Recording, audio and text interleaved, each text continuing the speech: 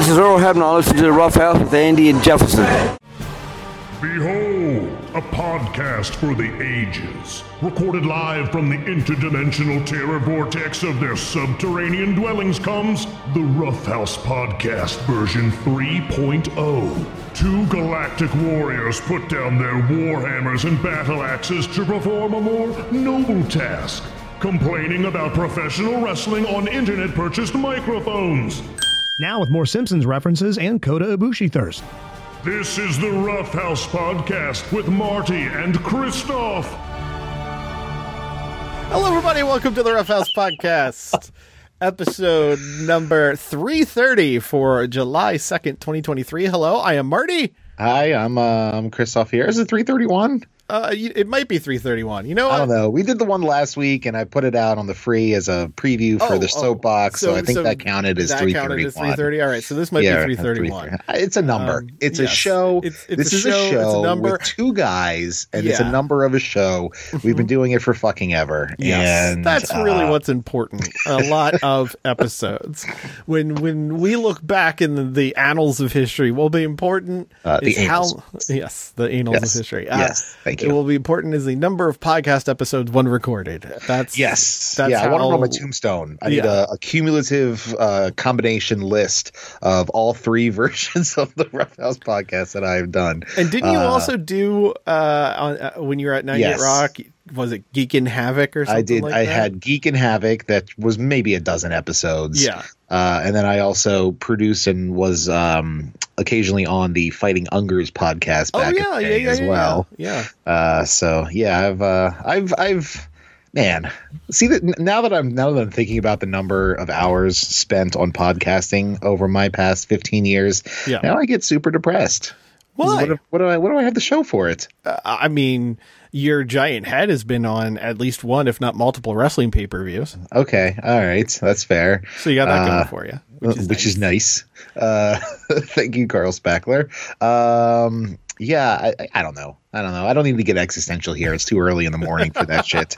Also, it's a 4-day weekend. Come on, let's enjoy it. For some people. Well, yeah, that's true. Some people do have to work on Monday, such as my wife.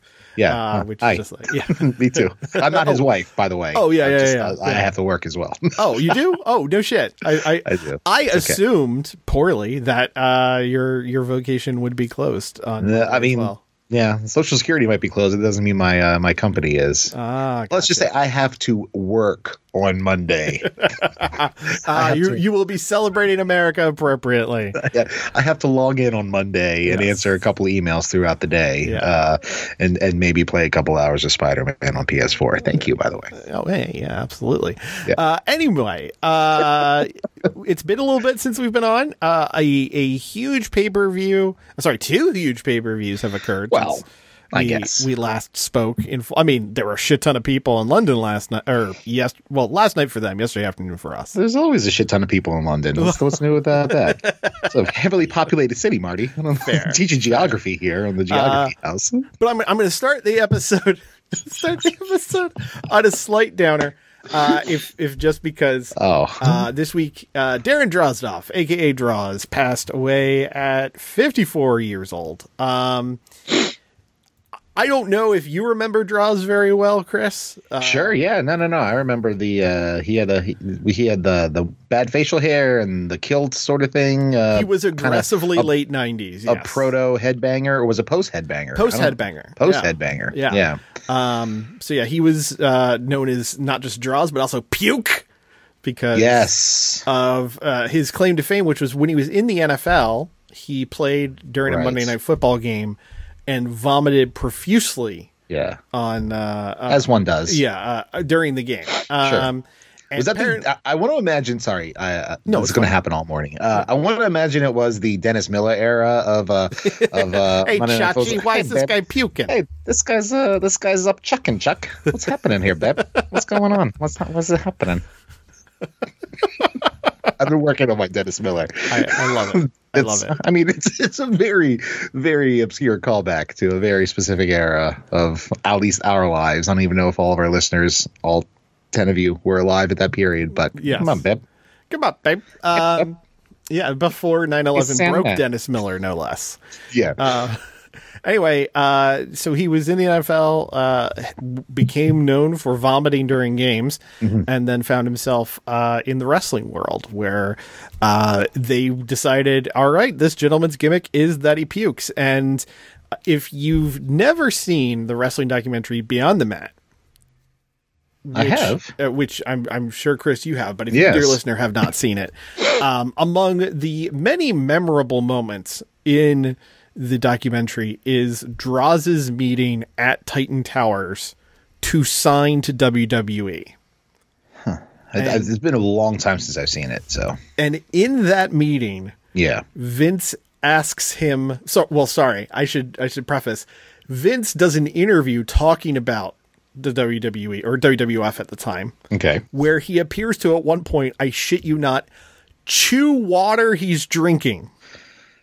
No ice. No ice. Just smooth water. Yeah, just drink it straight from a bottle, clearly chewing. That's how he keeps his chest. You want a jawline like Vince McMahon? That's how you do it, buddy. You chew your fucking water. But they sign all the paperwork, and Vince goes, well, there's just one more thing we need you to see. And he slides from behind the desk, reaches underneath the desk, and pulls out his trash can because he wants Droz to puke on command in the meeting.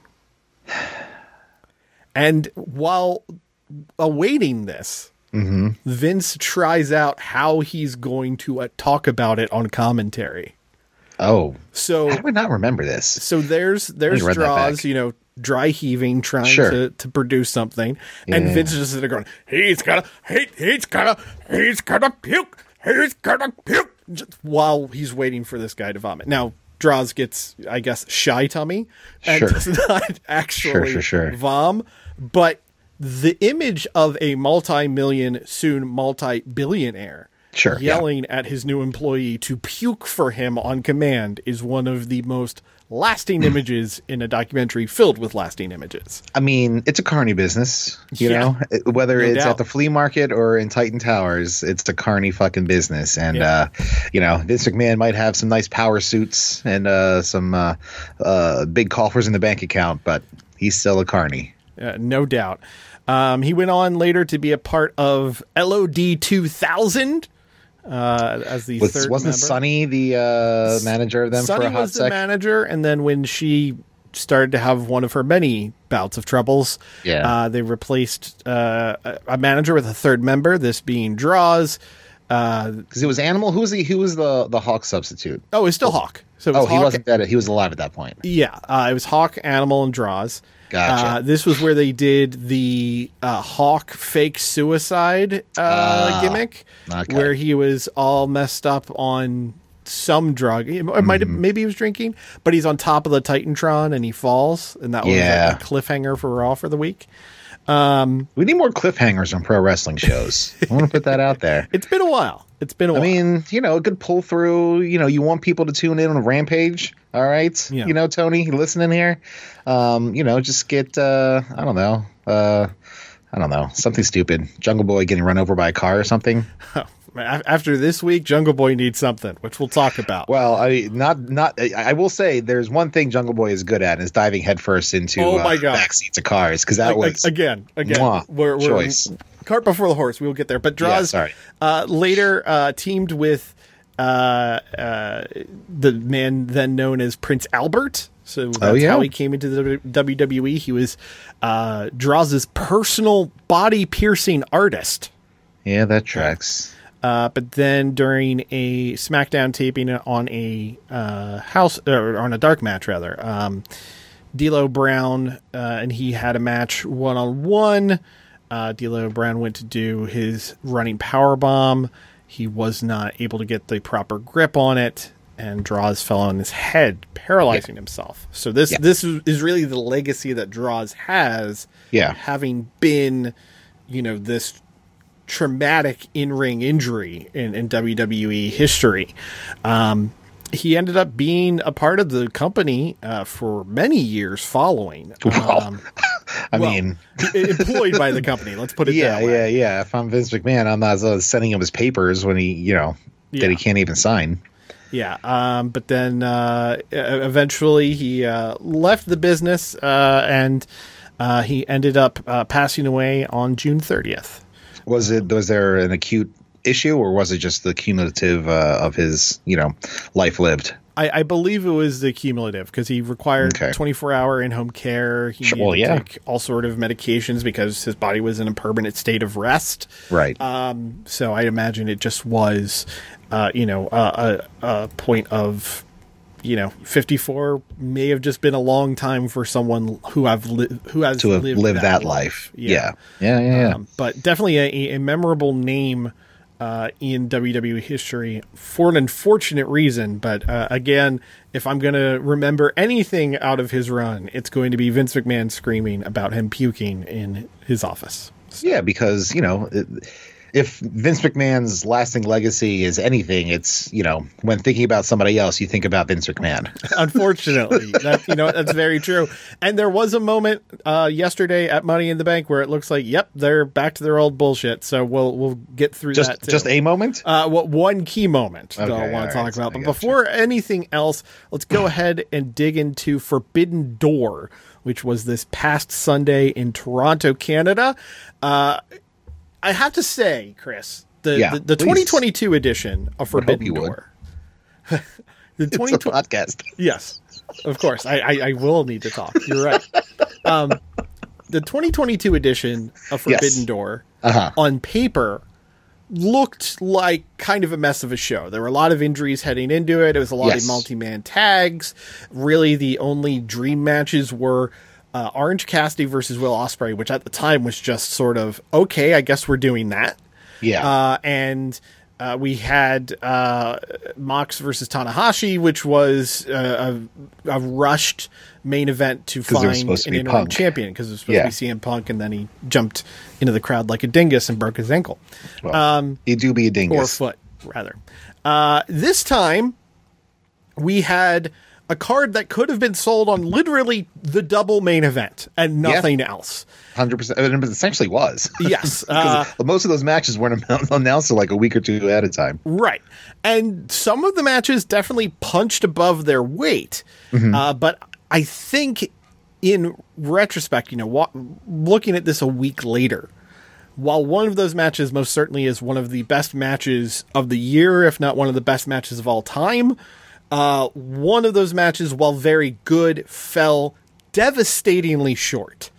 And really, at least for me, kind of put a damper on the evening. Granted, as you and I were talking about earlier this week, it was like at almost midnight at the end of 5 hours of television. So I might have just been tapped out and need to give it another spin. But it was a fun night, as one would expect, up to and including 0 hour. We had the team of Swerve Strickland, Brian Cage, and the Gates of Agony, which of course is Bishop Khan and Taya Leone. They went against the Chaos group of Rocky Romero, Chuck Taylor, Trent Beretta, and for some reason, El Desperado. I mean, they tried so hard to get Despy on this show, and you're like, well.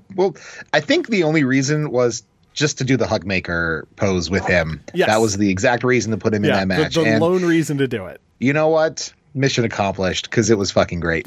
It was a fun moment in a very fun match. The Mogul Embassy group definitely starting to gel and figure things out, which is raising the tide of Khan, Leone, and Cage. Old Taya Leone really getting her work in. Right.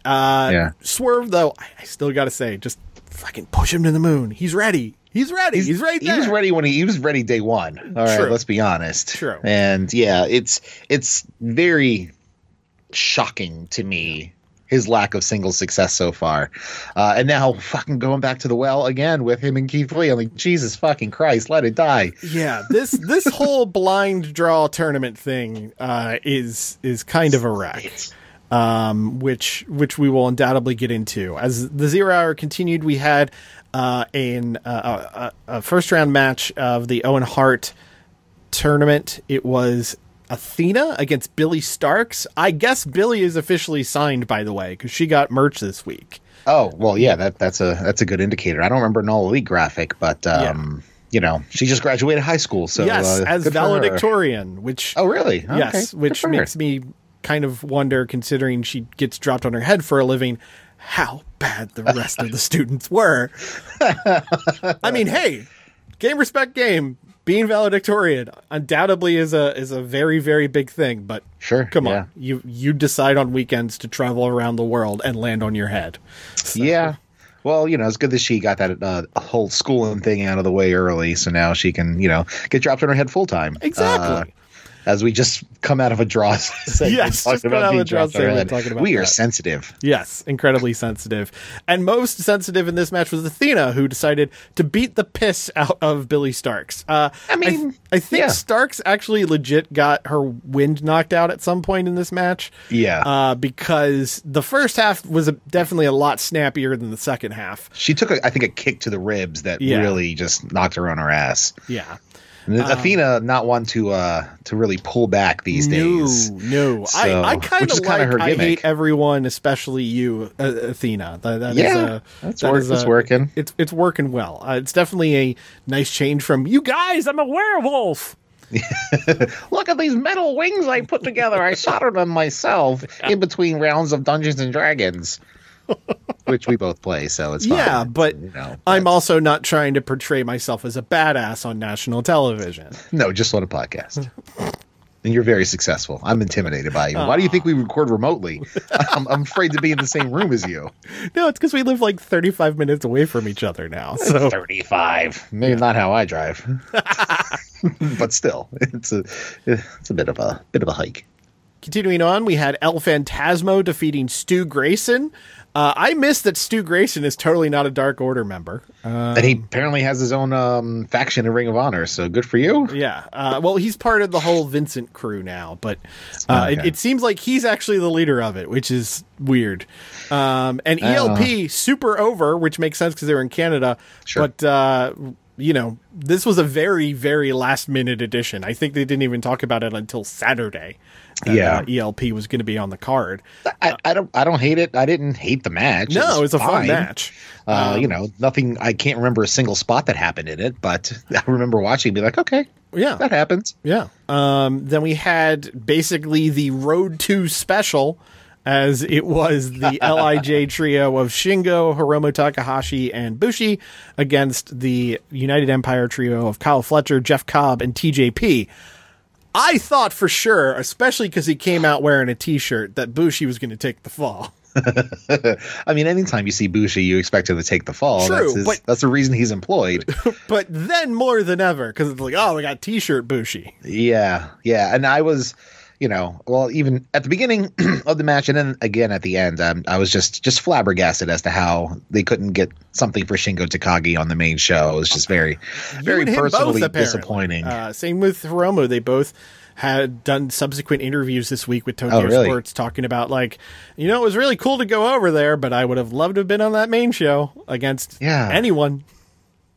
Yeah, it's disappointing. I mean, I understand. There's a lot of great talent in New Japan and a lot of only so many holes to fill them into on a pay-per-view. But you gotta, I don't know.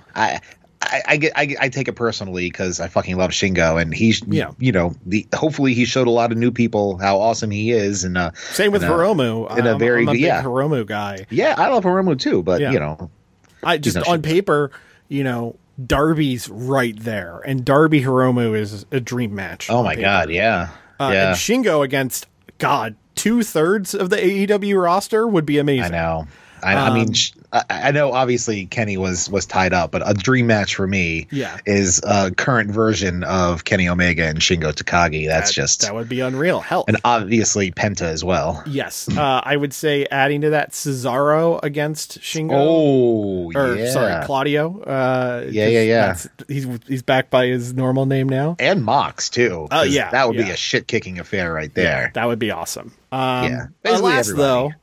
They're on the pre-show and literally doing a match that they've probably done 20 other times. Definitely going through the motions there. Yeah, but hey, we got to watch TJP get dropped on his head, so There we go. It's reference 3. Again, all the head drops. You know what? Maybe the safety police on Twitter, while it was still up, had a great point this week with the whole Tiger Driver thing. Yeah, which we'll get into, but you won't be able to see us tweet about it. Which reminds me, how are we going to do the poll? I don't know. We'll figure that out. Figure something out.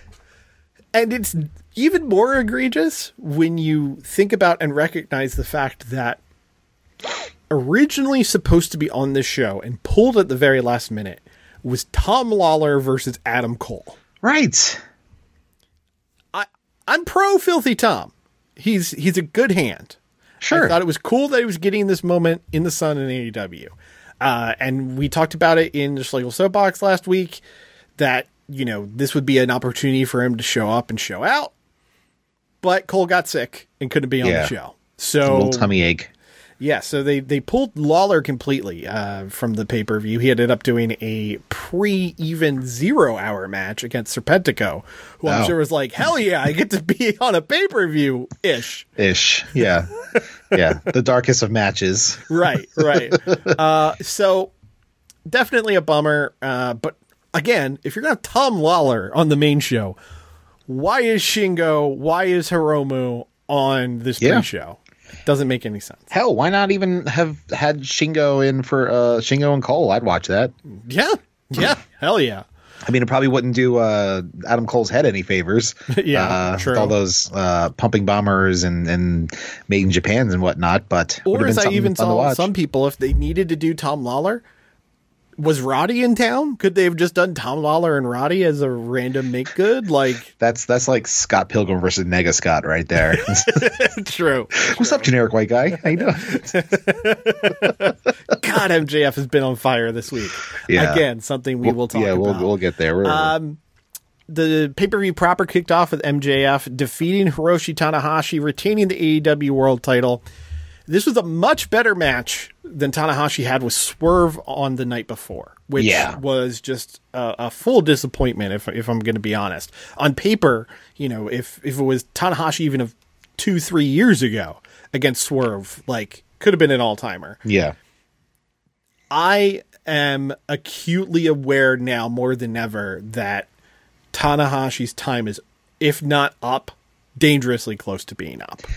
Yeah, I mean, just for his own, future ability to walk, he needs to just pull back a bit. He can still show up, strum a little air guitar, cut a promo, hype up the John Cena role. Right. I mean, there's been a ton of comparisons between the two of them throughout their careers, more so in recent years. But yeah, just he popped up yesterday in London just to hype up the crowd and do a finisher on some schmuck. That's Grayson Waller. Yeah, whoever. I didn't even some guy. But heard of. At the same time, for as much as the match on Saturday disappointed, this was exactly what it needed to be. This was all of the Memphis old school wrestling tropes. Like if I found out after the fact that Jeff Jarrett agented this match, would make 100% sense. Yeah, all the heel shortcuts and things like that, which MJF does really well, and in most of his other matches, to be fair. True. But yeah, they worked around Tana's knees. Yeah. Although Max definitely took the moment to point out the knees. Doing his impression of Tana's ability to walk currently. Yeah. Who do you think, hypothetical here, if we had a foot race around a normal track between Matt Hardy and Hiroshi Tanahashi today, who do you think's winning, and how long will it take to get? Who I think's winning? The nearest urgent care. They are going to be the real winner in the end. We need an orthopedist in here, stat. Yeah. But yes, MJF wins that one, and it takes us to another Owen Hart tournament match as CM Punk win against Satoshi Kojima, a match memorable for two key reasons. One, titties. The Toronto crowd hated them some CM Punk. Yeah, cheers. Which, well done. You know what? Punk loved it. You could tell. He did. No, he was 100% leaning into it.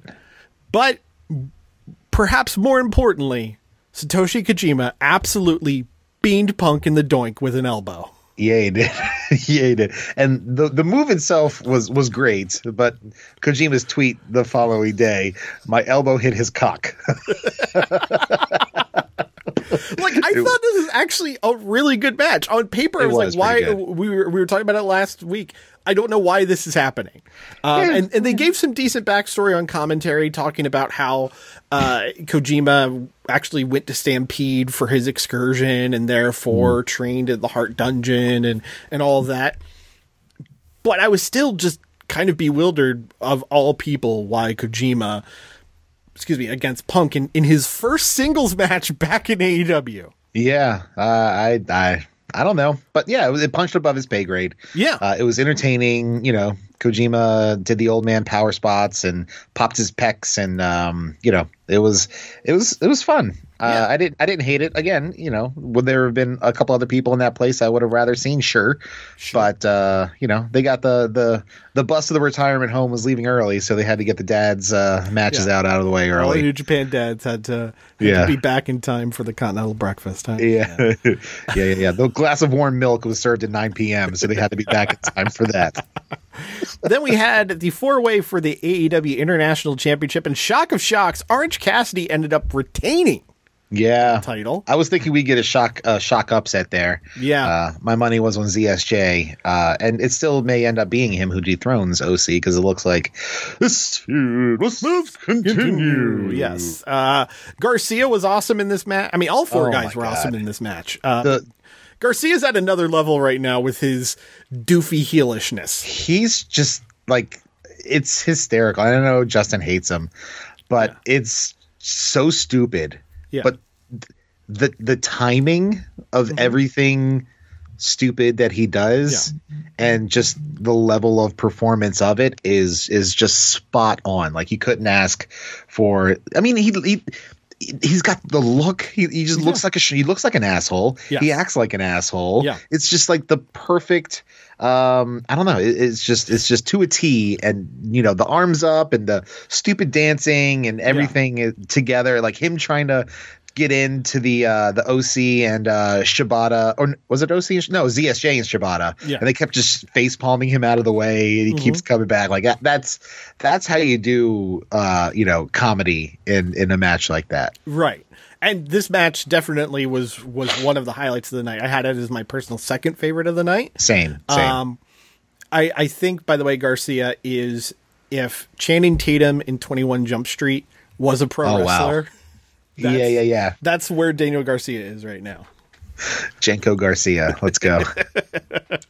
We had the IWGP Heavyweight title match between Sonata and Jungle Boy Jack Perry, which unfortunately will be better known for the angle after the match than the match itself. Yeah.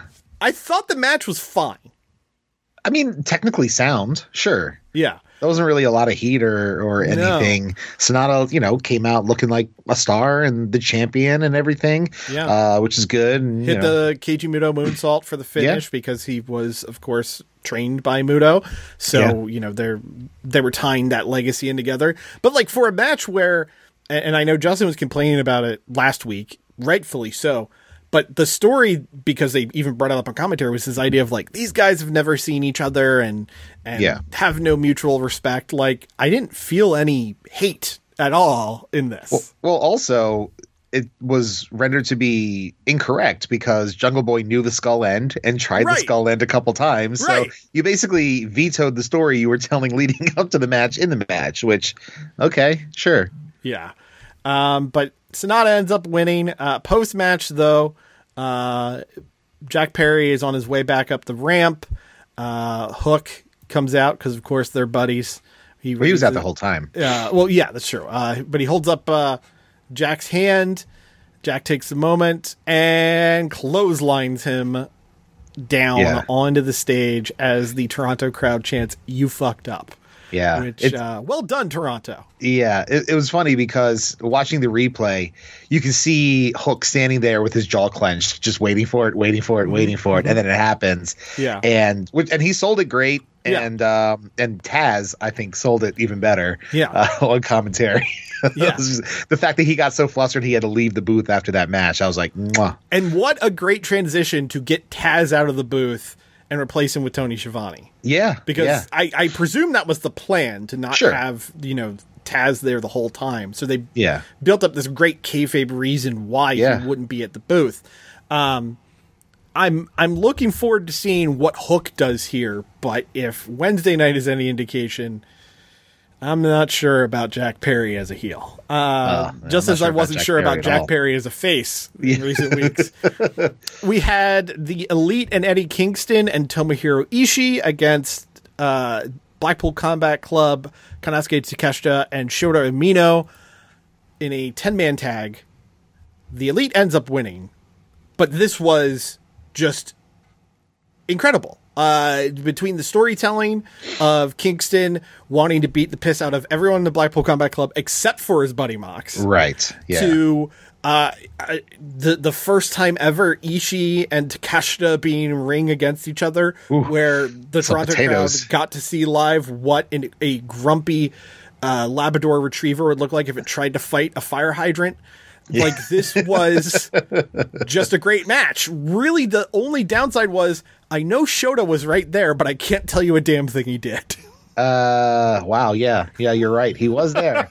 He certainly was. This was just one of those, this thing probably went 12, 15. If that, and it was pretty much nonstop. It was like a human traffic jam demolition derby type thing, because everybody was running all over the place. There was all kinds of flippy doos, and it was a sprint for pretty much those entire 12 minutes, 12 to 15, to get everybody in, except for Shota, and get their shit in. But you wove in a bunch of different stories, like you said. It was in terms of entertainment factor, this was high up there. Yeah, just a great time, and another great match between these two groups, and a line of great matches between these two groups. Yeah, although it sounds like we're getting the blow off later this month. Yeah. Tony Storm defeated Willow Nightingale to retain the AEW Women's title. This was fine. Definitely the most, hey, this could have been on Rampage match of the night. True. I kind of wish, and it was brought up in the post show scrum, which Tony's not very good at those. Tony Storm. She tries, but you could tell she's trying. Is the issue. Yeah, she's trying to be the put off champ, mean girl type thing, and it's very put on. It's not very organic. But somebody brought up, the fact that Julia from Stardom has mentioned her wanting a match. Like, without a minute of build, if she would have come out and fought Tony Storm, I would have been 100% into it. Unfortunately, there was a Stardom pay-per-view. Oh, is that what it was? Sunday as well. Gotcha. So that's why no one from Stardom was able to make the flight over. And I guess the idea of having the NJPW Strong Women's Champion against the AEW Women's Champion was like the second best idea. Yeah, I guess. They really desperately at this point need to get Stardom in the mix of these shows. Even if it's just a singular match with a singular woman, it's time. Yeah. Because, this is the second year in the row where it's like, well, there's a women's match, but it's people you've already seen from AEW. Yeah. Like, I don't even remember what it was last year. Last year was Tony and Thunder Rosa, if I remember correctly. Oh, okay. So, yeah. Then we had an absolutely incredible match. Will Ospreay defeating Kenny Omega to win the IWGP United States Championship. Whew, boy. This is, for 2023, going to be the match people talk about alongside the first match they had on January 4th at that's right. Wrestle Kingdom. Technically both in this year. Yeah. And the discussion is going to be which one is better. And and then if we get the third, there's going to be that one too. Yeah, because it certainly sounds like that's where they're going. But what I said to you after the match happened is very much where I sit with it, which is, if you are a fan more of a pure pro wrestling match, something in the vein of the New Japan main event style, where it's about, fighting physical spirit and dominance. Physical dominance, fighting spirit, all of that. The January 4th match is your match. Yeah. But if you like American pro wrestling style storytelling, shenanigans. Yeah. Pageantry. Foreign objects. Yeah. This is the match for you. They're both great, though. Yes. Because, simply put, Kenny Omega is the best guy of his generation, I believe. Yeah. And Will Ospreay might be the best physical performer of his generation. I'm not going to give him, the full credit on the mic, because when he talks, he, still doesn't know how to piece things together. And also he needed the word echelon explained to him in the press conference afterwards. I mean, nobody ever accused him of being a genius. Let's put it that way. But he also does have a learning disability as well. So it's, you know what? Fair. I will pull the foot off the gas on that one. Yeah, but no, I definitely understand what you're saying. Yeah, he's remarkable. And this match had a little bit of everything. Whether it was callbacks to the first match, callbacks to matches each one of them had with, say, Okada, callbacks to fucking Bret Hart and Shawn Michaels. There was a little bit of everything in this match, and had some of the craziest spots I've ever seen. I never thought I would see a Tiger Driver 91 again. The Tiger Driver 91 for good reason. Was a botch, period. Yeah. Misawa went to do the Tiger Driver on Kawada, and he, his arms gave up a little early, and boom, Kawada went on top of his neck, and that was it. Now, I will say it was pretty funny to see a lot of people on Twitter, RIP to Twitter, a lot of people on Twitter talk this week about, oh, well, we saw what happened to the guy who took the Tiger Driver 91. Kawada's alive, folks. Misawa's the one around. Misawa's the one who did the move and later died because of cumulative neck trauma. Sure. So if we're pointing a finger at that move in particular, there's a dude that's totally alive and doing fine, has an awesome restaurant in Japan, who would like to be like, I'm good. Yeah. Stop clutching your pearls for me. I'm also sure he wouldn't recommend people do that as well. Sure. And I'm will say Tony allowed it, or if that was a ask for forgiveness instead of permission sort of thing between those two. There was another crowd shot angle of it that was going around, and you could see that Kenny landed more on his shoulders than his head. Oh, really? Because the angle that they put on there, it looked like definitely right on top. It looked worse than the original one. Yeah, but I mean, dude was not only able to take that, he was able to do the greatest kick out at one in history. I think it's definitely number one, because I about jumped off the couch at Derek's house when that shit happened, because I was like, oh shit, he's going to beat him with his own move. That's a great way to get into the third match. Oh fuck, you kicked out. What, are you fucking kidding me? If you have not seen it, I highly recommend finding the clip of the Japanese commentary. El Desperado ended up doing the Japanese commentary because he's been doing the dub overs of Dynamite. Yeah. His level of joy, I think, on that kick out at one, if it weren't for the fact he was wearing a headset that was plugged in, he would have literally done 3 laps around the ring with how hyped he was on that mega kick hyped, out. And as well as pretty much everybody with a soul or pulse who was watching the show, because that was, and the entire, I don't think I've seen an entire arena stand up on a kick out like that before. Everybody lost their fucking minds. Yeah. It got 6 stars this week in the Observer newsletter. I'm not a star guy, but I mean, this max stars, whatever your threshold is. Yeah. This was incredible. And if the promo on Dynamite on Wednesday, it was any indication, we're getting round 3 in Wembley. Yeah. And I can't wait to see what they do. Just awesome work from 2 of the best ever, period. Yeah. Then we had the 6-man tag between Darby Allin, Sting, and Tetsuya Naito against Chris Jericho, Sammy Guevara, and Minoru Suzuki. And if I'm Tony Khan and I see Naito, who they gave a big time debut on Collision, they made him seem like, king shit of fuck mountain. Yeah. And Jericho acted like he saw a ghost. Yeah. So Naito comes out, one of the biggest pops of the night, because he wasn't part of Forbidden Door last year, and hey, it's cool that he's here. Yeah. Naito takes off his gear, leaves that t-shirt on. We're getting house show Naito, boys. Like, look, I saw that shirt stay on, and I went, all right. Yeah, I can run to the bathroom real quick. Yeah, I know the level that this match is going to be at. He didn't even do the Destino. I've got fucking Kevin Kelly at the desk, and we got no Destino. No, that's true. But I'm not going to pin the lacklusterness of this match on Naito. No, singularly. No, this was kind of a. I mean, obviously, any match in this spot is going to wet fart after what we had just seen. So it makes sense to put a Sting and a Jericho and a Naito and Darby in there for that. But it just it was like kind of clunky.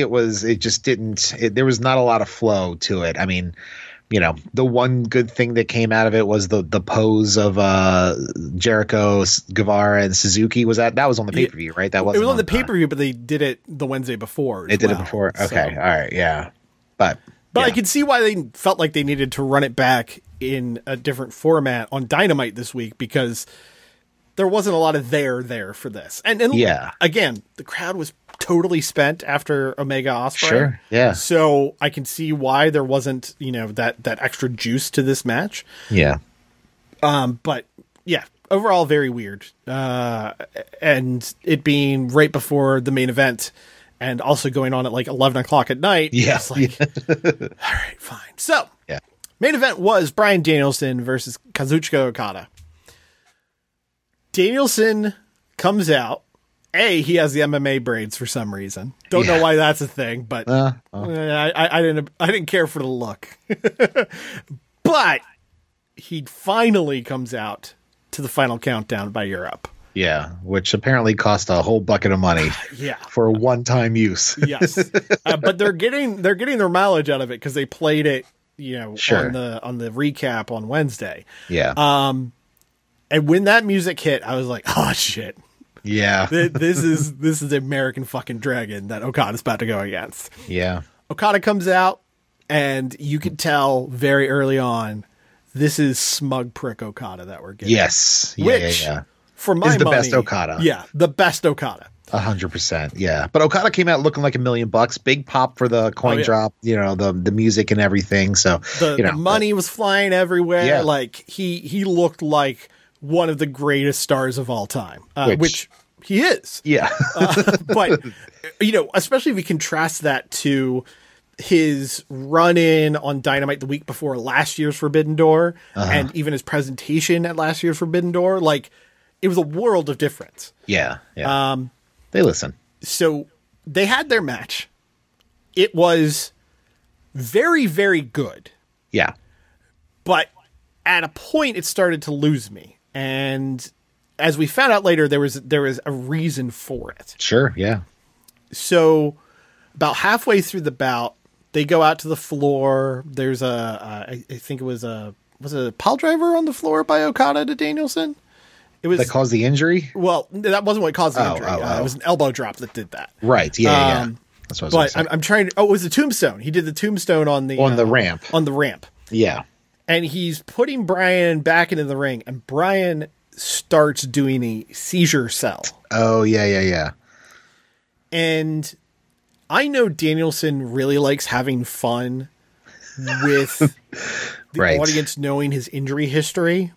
Like, there's kind of a, like, fucked up, twisted magician vibe to him. Yeah. He's got that little wry, devilish smile whenever he talks about it. He's like, I got these fuckers. And like we have this anxiety for you because we care about you and want to see you to continue to perform for many, many years to come. Yes. But you keep fucking with us. And it's like, it's toying with our emotions, quite literally. Yeah. It's not fun as a fan of him to be like, is he selling or is there an issue? Especially when you had Doc Samson come into the ring and check on him. Yeah, I know. It's a boy who cried wolf situation, right. And I don't want it to end with, the wolf of loss of consciousness, honestly. So in retrospect, what we know is Danielson took that cell to buy himself some time because he realized, oh shit, I fucked up my arm.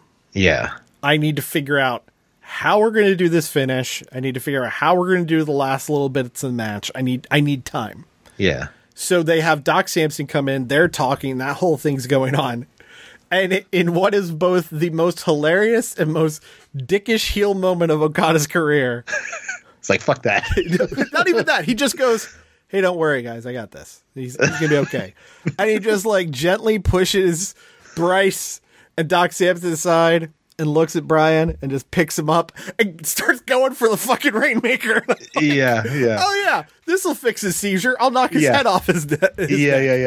It's just cognitive recalibration. That's what it just need to control alt reset that fucking cranium. Okada's face and everything was just the most. It's okay, guys. We got this. We got this. Don't worry. I'm Okada. It's all right. Do you know who I am? And let's go. Later, Danielson also revealed he brought back the yes chance for this match because he needed to figure out how to do something with one arm that would get the crowd into it. Yeah. And the finish ended up being Danielson doing the label lock with his legs. Yeah. Because he only had one arm. Well, it was like a variant version of it too, because he had both the one where he had both of Okada's arms behind his back, which looks painful as fuck. Yes. And Okada tapping. Someone looked back. This was Okada's first tap out finish since Shinsuke Nakamura in 2015. I thought it was 17. Wow, 15. Yeah. So been a while. Holy hell. Yeah. With all of those things in there that he broke his arm, they had to reconfigure the finish, all of that. I mean, well done to both guys. Sure. But as the show got closer, I was very much in this place of, I know Omega Ospreay is going to be really good. Yeah. But the match I think is going to absolutely whoop my ass with its greatness is Danielson Okada. And for me, it never got there. Maybe that's on me. That I had that weight of expectation. I mean, they kind of put a heavy expectation on this match as well, the way it was sold. And, if you know anything about these two competitors, it legitimately is a dream match. Yeah. So I don't think it was on you per se. And I felt the same way right after the pay-per-view. We were texting. I said, I never really got into that third gear. Yeah. Again, obviously we know why. We just figured that they were saving something for, a return match at the Dome or something like that, which still might happen depending on how long it takes to heal a fucking completely broken arm. Yeah, because at the presser he thought it just was a fracture, and then Brie Danielson posted on her Instagram the X-ray, and it's gnarly, like, clean snap, like make a wish, like it's just. But I mean, it is just the one bone; it's not both. So I guess that's a bonus. I don't know. Bonus. Okay, I see you. But. Hell of a show. If you didn't check it out, highly recommend it because it was a great show. It's just, again, the weight of expectation can sometimes adversely affect the perceived quality of something. The same way as if you have a low bar and it, punches above, then it seems that much better. It's the correlation there. I get it. Yeah. I mean, look, we just spent 20% of the length of that show talking about it. So, if that's any indication, then you know what you're getting into here. So elsewhere in AEW this week, sort of the fallout for Forbidden Door. And I guess this is going to be the way we're going to be doing these moving forward, because like the full show recaps probably aren't going to work, considering there's now two shows, two A shows every week plus Rampage.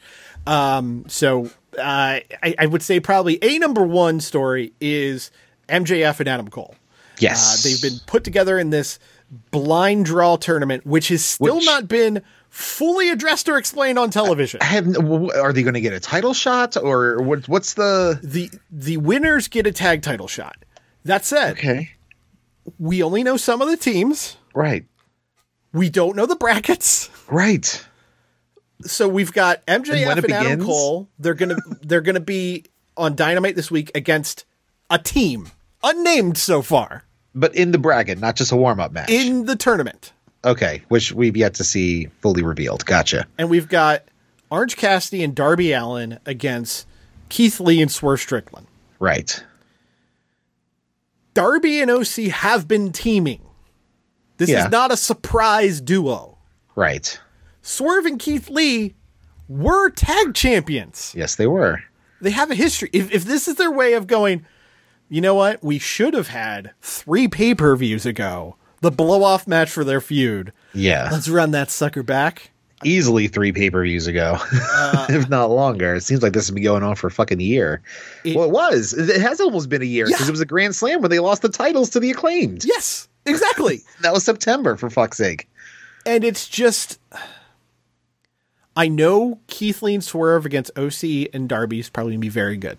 Yeah, I mean, Swerve and Darby have history, and there's a lot of intertwining storylines and lore, if you will, if you choose that word. MJF and Cole, their segments last week, their segments this week. Yeah, the unexpected segment during Adam and Cole's Twitch stream yesterday. Love which, it. If you haven't seen the clip, you need to watch it right now. Go to Adam Cole's Twitch page. It's one of the highlights. Yeah. Incredible.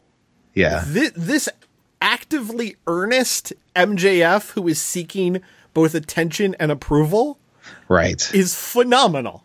This is a square in the wheelhouse of Max's abilities here, because but it's also MJF, so that deep inside his mind there's some ulterior motive here, right? So those wheels are turning. It's the overly enthusiastic but still fake sort of interest in getting to know his partner and everything like that. It's just, I mean, the performance is perfection. Yeah, and I was definitely apprehensive coming out of the in-ring angle where we found out that it was going to be MJF and Cole teaming together. Right. I was worried that we were basically just running back the MJF and Sammy story again, especially when the whole segment on Dynamite started with, "Hey, we're going to party, right, buddy?" Yeah. But knowing that there's this twist now of MJF seems to be actively seeking approval. Yeah. Such a fun twist. Yeah. Again, especially if you watch the clip. I hope they play the clip from Twitch on Dynamite this week. I'm sure Adam Cole would love that. Yes. It would be very, very good for his stream subscriptions. Plus it's different because we know that Adam Cole knows. Yes. Sammy canonically is a moron. Yes. So he and never MJF really canonically does not watch the show. Right. That was I loved that too. The whole discussion of Roddy being like, Don't you think he's going to see all of this? Yeah. And Cole's like, he doesn't watch the show. And then MJF popping up saying like, "Yeah, we're going to leave. Why would I watch the show?" Like, it was almost like a Mel Brooksian type joke of going to fast forward in Spaceballs the video cassette to see where they are, sort of situation there. It was one of those instances where being meta actually worked. Yes. But the tournament's a mess. But the execution of this MJF Cole angle around it. Aces all around. No complaints. Yeah. Concurrently on the tournament side of things, we've had the Owen Hart tournaments with men and women start up. We were supposed to have Britt Baker versus Ruby Soho this past Wednesday. Britt ended up being sick. So that got pushed ahead to this week's Dynamite. But on the men's side, we're now down to the semifinals as it's going to be CM Punk, having beat Satoshi Kojima, against Samoa Joe this coming week on Collision. Samoa Joe defeating Roddy Strong in the main event of Collision this week. Okay. They did a stretcher angle at the end because Samoa Joe, what timing? Samoa Joe did an Emerald Frozen onto a chair for the finish. Yeah. Yikes. Yeah, so they stretchered out Roddy Strong at the end of the show. So I would think maybe Adam Cole would want to get some level of revenge over this, but I don't know. He's too preoccupied by Max. But Starks ended up beating Juice, and Hobbs ended up beating Dustin. So we're running back Powerhouse Hobbs and Ricky Starks on the other side of the bracket, which really fun. Yeah. Gun to head, I think the finals are Punk and Starks. That would be my guess as well. And that feels like a guy who Punk probably will want to give the win to, or at least making losing. Sure. Although in terms of just pure hoss fight, Samoa Joe and Hobbs on paper. Oh, man. Only if they did the G1 thing where you had the losers bracket. Yeah. That would be that was something I'd like to watch down the line. They're both heels, so it's not going to happen. But fuck it. I mean, let them beat the shit out of each other anyway. Yeah. Elsewhere in the world of AEW this week, the Guns are now officially part of Bullet Club Gold. So bang, gang. That's a thing. Also, as we were talking about earlier, we got the first heel promo from Jungle Boy Jack Perry. I get chills just thinking about how terrible it was. So he comes out, they take away Tarzan Boy, which, hey, makes sense. About damn time. I get it. And he even makes a joke. You won't be hearing that song ever again. Okay, cool. I wish you didn't call it crap, though, because then, you're kind of just... You're shitting on the people you paid money. Yeah, but whatever. But he's coming out in the most I'm a babyface who just turned heel look possible. He's got his hair pulled back. Again, I would have loved a fresh cut on him. Shades. He's got shades and as much facial hair as 4 days growth would allow for him. Yeah. Definitely needs to get like fucking chia pets up on his face. There's not a lot going on there. No. And he cuts the most boring and basic you people promo. Something we've seen hundreds of times before. Nothing new brought to the table. It wasn't even performed very well. No. Saying that he's the one line just of I'm still banging the hottest bitch in the back. I'm like, oh God, get the fuck out of here. Jesus Christ, you're sad. Exactly. It's not, oh, that son of a bitch. It's, ugh, that's gross. It is. It is. In 2023, it is such it doesn't a work. throwback stupid line. Yeah. No, I will say, Kyle Fletcher quote tweeting the clip of that and saying, no, he's not, was pretty great. Because he's with Sky Blue now, right? Yes, correct. Yeah. I'd watch that. Who wouldn't you? I mean, we've gone through a multitude of lists over the years. There are probably a couple. I probably shouldn't name names, but if it came up, it wouldn't come up if you get my drift. Fair.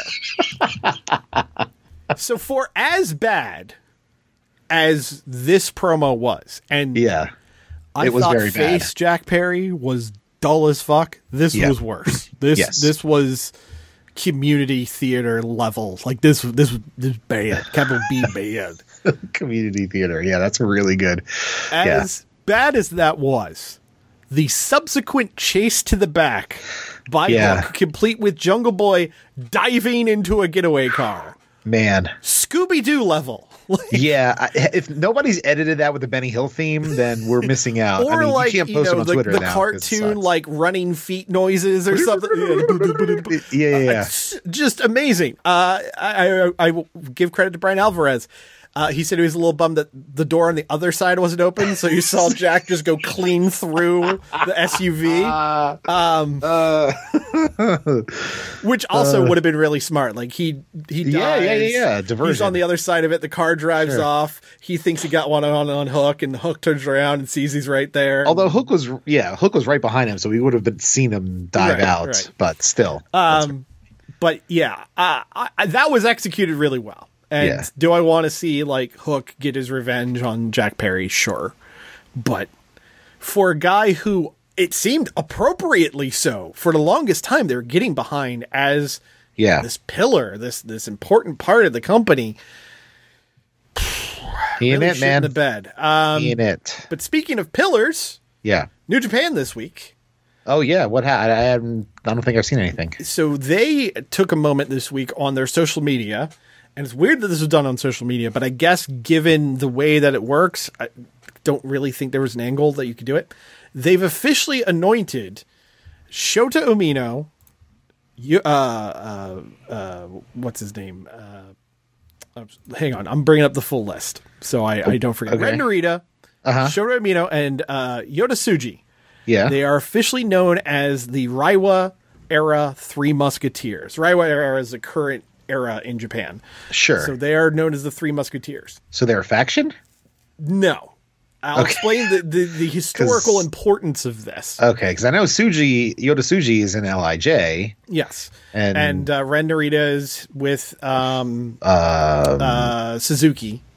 Oh, yes. No. He's with TMDK, I think. Oh, okay. Yeah. Well, nevertheless. Yes. Okay. The Three Musketeers thing. This is actually a pretty big deal. Okay. So in the late 80s, early 90s, the Three Musketeers were the top three guys that were going to take over the company after Inoki. That was Muto, Chono, and Hashimoto. And they were the top guys through the mid to late 90s. Period. Then they anointed the new Three Musketeers in the early 2000s. And that was Nakamura, Tanahashi, and Shibata. So now they're basically calling their shot on Tsuji, Narita, and Umino as the next top guys. So Okada just left in the dark generationally. He's an in-between guy. You could say and Naito. Ospreay, Naito, Ibushi, all these guys who were but in the Omega would never get that. Would they ever anoint a Gaijin, one of a Musketeer? Probably not. I mean, Jay White was probably the closest because he came up through the dojo and everything. That's true. But it's a very high bar, but also a strong vote of confidence. Sure, yeah. And it absolutely explains the last few months of booking in New Japan, up to and including what we're probably going to see in the G1. So it is a not small moment for them to give that tag to them. It's almost like the franchise tag in football, where you're just saying, these are our guys, period. Yeah. And they're all probably, between 25 and more 20, 25? I don't even know how old somewhere they are. Between Around 20 25. and 30, I would think. Yeah. I don't know their exact ages, but, we've seen them come up as young lions in recent memory. Yeah. Umino was a young lion, and that's how we got the whole shooter thing. Yeah. So they were part of the same class, same group, all of that. So we'll see what they end up doing with those guys, but it is undoubtedly a big moment and a big indicator of where all three's futures lie. Yeah, that's cool. Yeah. And then to wrap things up, we'll go ahead and talk about WWE. Last night, or yesterday afternoon here in the States, was Money in the Bank. We've got two new briefcase holders, and we had a very, very big main event. So I'm just going to run through the card real quick. Let me know what happened. So in the men's Money in the Bank ladder match, which was Damian Priest, Logan Paul, Butch, Ricochet, Shinsuke Nakamura, LA Knight, and Santos Escobar, Damian Priest ends up winning and getting the briefcase. Okay. I mean, Judgment Day is going pretty strong these days, so you can't really argue with that. And they put Priest in some very high-profile situations, most notably the Bad Bunny match, and he's delivered. So I get it. He's also 40. Now or never. Yes. The main thing people were talking about from this, though, and we were even talking about earlier, was Logan Paul and Ricochet in probably the most dangerous spot of a match filled with intentionally dangerous spots. Yeah, this was just stupid. Yeah, as gotta say. So the intent of the spot. Let's talk about the intent versus the execution. Sure. There were two tables on the floor. Mm-hmm. Ricochet and Logan Paul were climbing up the ladder. Right. The ladder was tipped over. I don't know who tipped it, but the ladder was tipped over. Yeah. The intent was it was Damian Priest who tipped and hit Logan Paul. The intent was that both Paul and Ricochet would hit the top rope at the same time and do a Spanish fly. That was the intent? That was the intent. In one fluid motion. Get the fuck out of here. Off the top rope through these tables. Okay. In reality, they get tipped over.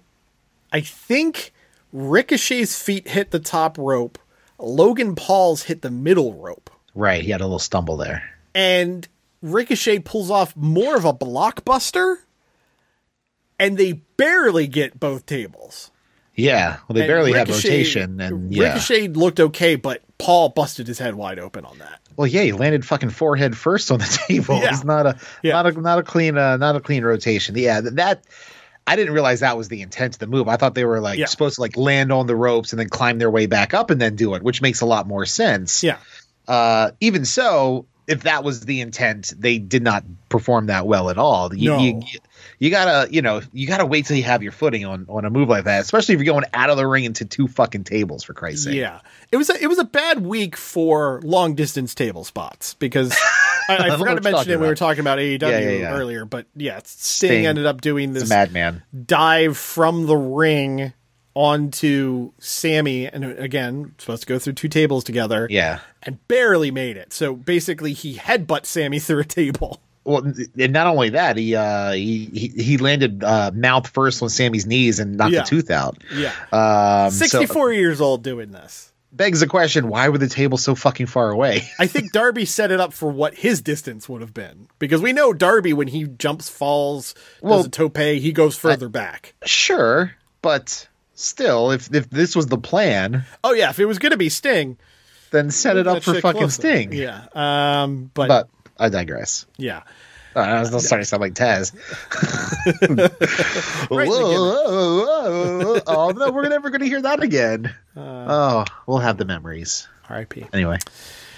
Raquel Rodriguez and Liv Morgan are your new women's tag team champions as they defeated Ronda Rousey and Shayna Baszler as Shayna turned on Ronda. They're trying for another Ronda face turn. Okay. I mean, a Baszler-Rousey match has some intrigue on paper, I'll say. Sure. Especially because they know each other so well. Sure. Yeah. The possibility, I mean, the likelihood that this is a match that they've been planning through in their heads for years. Yeah. Pretty high. Yeah. Although I've always kind of been a fan of Baszler, but if she's such a good friend of Rousey, it kind of makes me question some things about Shayna Baszler, but I digress. Yeah. Matt Riddle, not Matt Riddle. Gunther retained the Intercontinental Championship over Matt Riddle. You mean Walter? Yes, Walter retained the IC title. This definitely punched below its grade. Really? It only went about 8 minutes. I will say the finish was inspired as Gunther, Walter, whatever you want to call him, chopped the fuck out of Matt Riddle's feet and then put him in an ankle lock for the finish. Okay, yeah, that's clever. Yeah, how over has them out. Did you see the pop for Walter and it's strong. Yeah, okay. Yeah. I mean, I would hope so. Of course. Yeah. Post-match, Drew McIntyre returned and attacked Gunther Walter, so they're going to be running that back for the IC belt. Okay. Of course, they had to take their moment where Michael Cole said, "The rumors of Drew McIntyre's demise are not true." Were there rumors of his demise? Not his demise. He'd be leaving the company. Oh. Yeah. Stupid. Was that his contract's not even up till the end of the year. So. Okay. And to my understanding, they still have not signed a new deal. So, pat yourself on the back so hard that you break a shoulder, guys. Yeah. Those self-high fives. Cody Rhodes defeated Dominic Mysterio. No surprise there. Sure. Surprise, John Cena shows up. Okay. And this was an extended promo, both for him to just talk to the London crowd and then ultimately have a back and forth with some young up-and-comer, which in this case was Grayson Waller, who actually kind of stood toe-to-toe with Cena on the mic, unlike everyone else he's been in the ring with in recent memory. Right, yeah, C-Theory. That said, Waller did end up eating an AA. What was John Cena's current hair situation? He wore his hat. Good man. Yeah. Good man. I don't understand that at all. Till you get those hair plugs, wear a hat, Johnny. Yeah. He did take a moment, though, to talk about how, you know what? Guys in the back didn't tell me to do this. The decision makers, they don't really know how they feel about London. How about you show them what it would be like if they brought a WrestleMania to London? Oh, yeah, sure. You weren't put up to that at all, John. Yeah. And why do I feel like the venue that they want to run it at rhymes with Schmedley? Yeah. So. Yeah.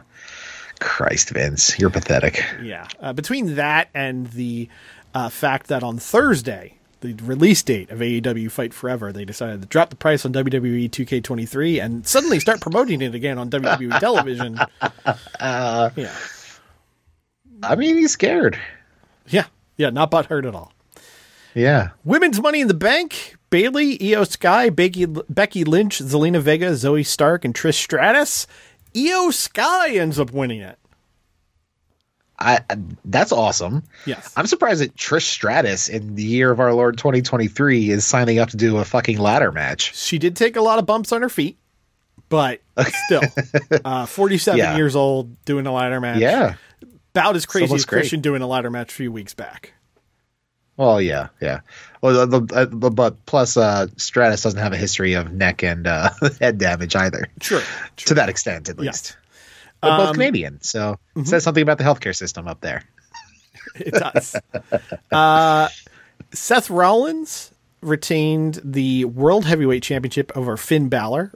This match actually had some really decent build, especially the Monday before the pay-per-view, because they had Finn cut this promo where they cut in like footage from the SummerSlam match and all of that. It basically put it over as like, I've been waiting for this moment for 7 years to get back what was mine, to get my revenge on you. Like the initial Universal title match. Yes. That's the one you're talking about. Okay, wow. So they did a really good job of tying in the history to it.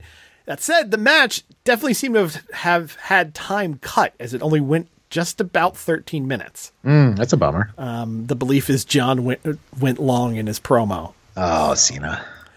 But I mean, it's a PLE, right? They could go over if they needed to. I know, man, but that's what it was. Are the cock overlords going to say no? I mean, true. Masters. I mean, they don't cut off fucking Premier League soccer when those games run. Right? Long, Yeah. Damian Priest did end up coming out with the Money in the Bank briefcase during the match, but he did not cash it in. He just basically served as a distraction throughout the match for Rollins. Gotcha. Balor went for a drop kick, went to the top for the coup de grace, but he stopped as Damian Priest started to look into the ring, so they're building some tension there. Balor goes for the coup de grace. Afterwards, Rollins moves, hits the curb stomp for the win, and Balor and Damian Priest argued post-match. So that's probably the direction for SummerSlam. The Judgment Day explodes. I mean, they seem to be riding pretty high. The Dom and Rhea stuff still getting a lot of, at least because I only see WWE stuff on social media, so it's getting a lot of attention there. Also, maybe my algorithm has been changed the amount of time I go to Rhea Ripley's Instagram, but maybe that's the reason why. But that's neither here nor there. I also saw that they did the Abbey Road photo shoot as Judgment Day, which was a nice piece of work. Yes, appropriate to do so, I feel. Yeah. Then the main event was, of course, the Bloodline Civil War, where it was the Usos against Roman Reigns and Solo Sikoa. You will be not surprised to find out this match went almost 33 minutes. Was it acting and was it cinema? I mean, certainly the worst people on Twitter, while they could posted that it was. Okay. But the first half of the match was kind of middling, and the second half was, I'll be honest, hot fire. Okay. A lot of, hot back and forth. I mean, the Usos have always been very good at their finishes, and this was no different. As they're the perfect WWE style tag team. Yes, and Jey Uso gets to be the first person since 2019 to pin Roman Reigns. Wow. Yes. So, okay. You would have understandably thought that Solo Sikoa would be the one eating the fall. Yeah. But instead, Roman ate the fall. Jey pinned him clean. Wow. And would you like to guess who was the last person who got to pin Roman Reigns before Jey Uso? It was 2019, you said? 2019. TLC 2019. TLC 2019. Brock Lesnar? No. It does start with a B, though. Butch. Baron Corbin. Holy shit. This was the feud where he made Roman eat dog food. Oh, yeah. Because he was the big dog. Wow. Yeah. That's how long it was pre-COVID. Yeah. Yeah. But now we find ourselves back into prime COVID era as the Bloodline feud continues to go back to exactly where it started, with Jey Uso against Roman Reigns, presumably headlining SummerSlam this year. Wow. All right. That's certainly a choice. Yes. And we thank you for making the choice to join us here at the Rough House. That's all we got? Okay. Yeah, that's all we got this week. Okay. Next week, Dynamite's looking good. We've got only one singles match announced. We talked about the blind tag matches earlier. Yeah. Kenny Omega against Wheeler Yuta, which either is going to be a murdering of Wheeler Yuta or actually could be a really good match. We'll see how it goes. And well, I mean, so, all right, just to circle back to that and then we'll get out of here. So they announced Blood and Guts coming up at the end of the month in Boston, BCC versus the Elite. Mm-hmm. So that's typically 5-on-5, right? Right now, I'm not sure because Kingston is going to be in Japan because he's literally facing Evil that day. Okay, yeah, that's impossible. And Danielson isn't going to be around. Yeah. So right now the BCC would be Mox, Claudio Yuta, and Takeshita. Right. And then the Elite would be Kenny, Page, and the Bucks. So that'd be 4-on-4.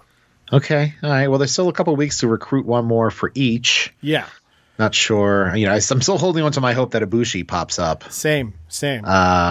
You know, because they did leave that thread is still dangling of up to and including Ospreay doing the Kamigoye for an earful. Yeah, that's right. Yeah, I don't know. We'll see what happens there. And hey, fucking Raw is in town tomorrow night. Oh yeah, yeah, cool. Yeah, have fun. I'm not going. The Rough House Podcast is a weekly podcast fueled by coffee, pizza rolls, and the stench of dirty litter boxes. Follow Christoph and Marty on Twitter at RoughHouseSGW, at Facebook.com/The Rough House Podcast, and at Patreon.com/The Rough House Podcast for early access to episodes, exclusive podcasts, Rough House redos, and Rough House Divided movie trivia games. New episodes drop every single Monday on Spotify, Apple Podcasts, Google Play, Stitcher, TuneIn, and wherever you find your favorite podcasts. Subscribe, motherfuckers! This is the Rough House podcast with Justin and Christoph. That's it. Fuck Christoph. He's terrible with his information. Okay. Hey, this is The Rock. Shut your mouth, jabronis, and listen up, because this is the Rough House podcast with Marty and my least favorite man on the planet, Christoph. El Torito brand salsa, the only salsa meant for midgets. It comes with half as much corn, half as many tomatoes, and a half portion of freshly grown bell peppers, half as spicy as other salsas on the market. El Torito, the only dip worth the chip of the short ones. El Torito.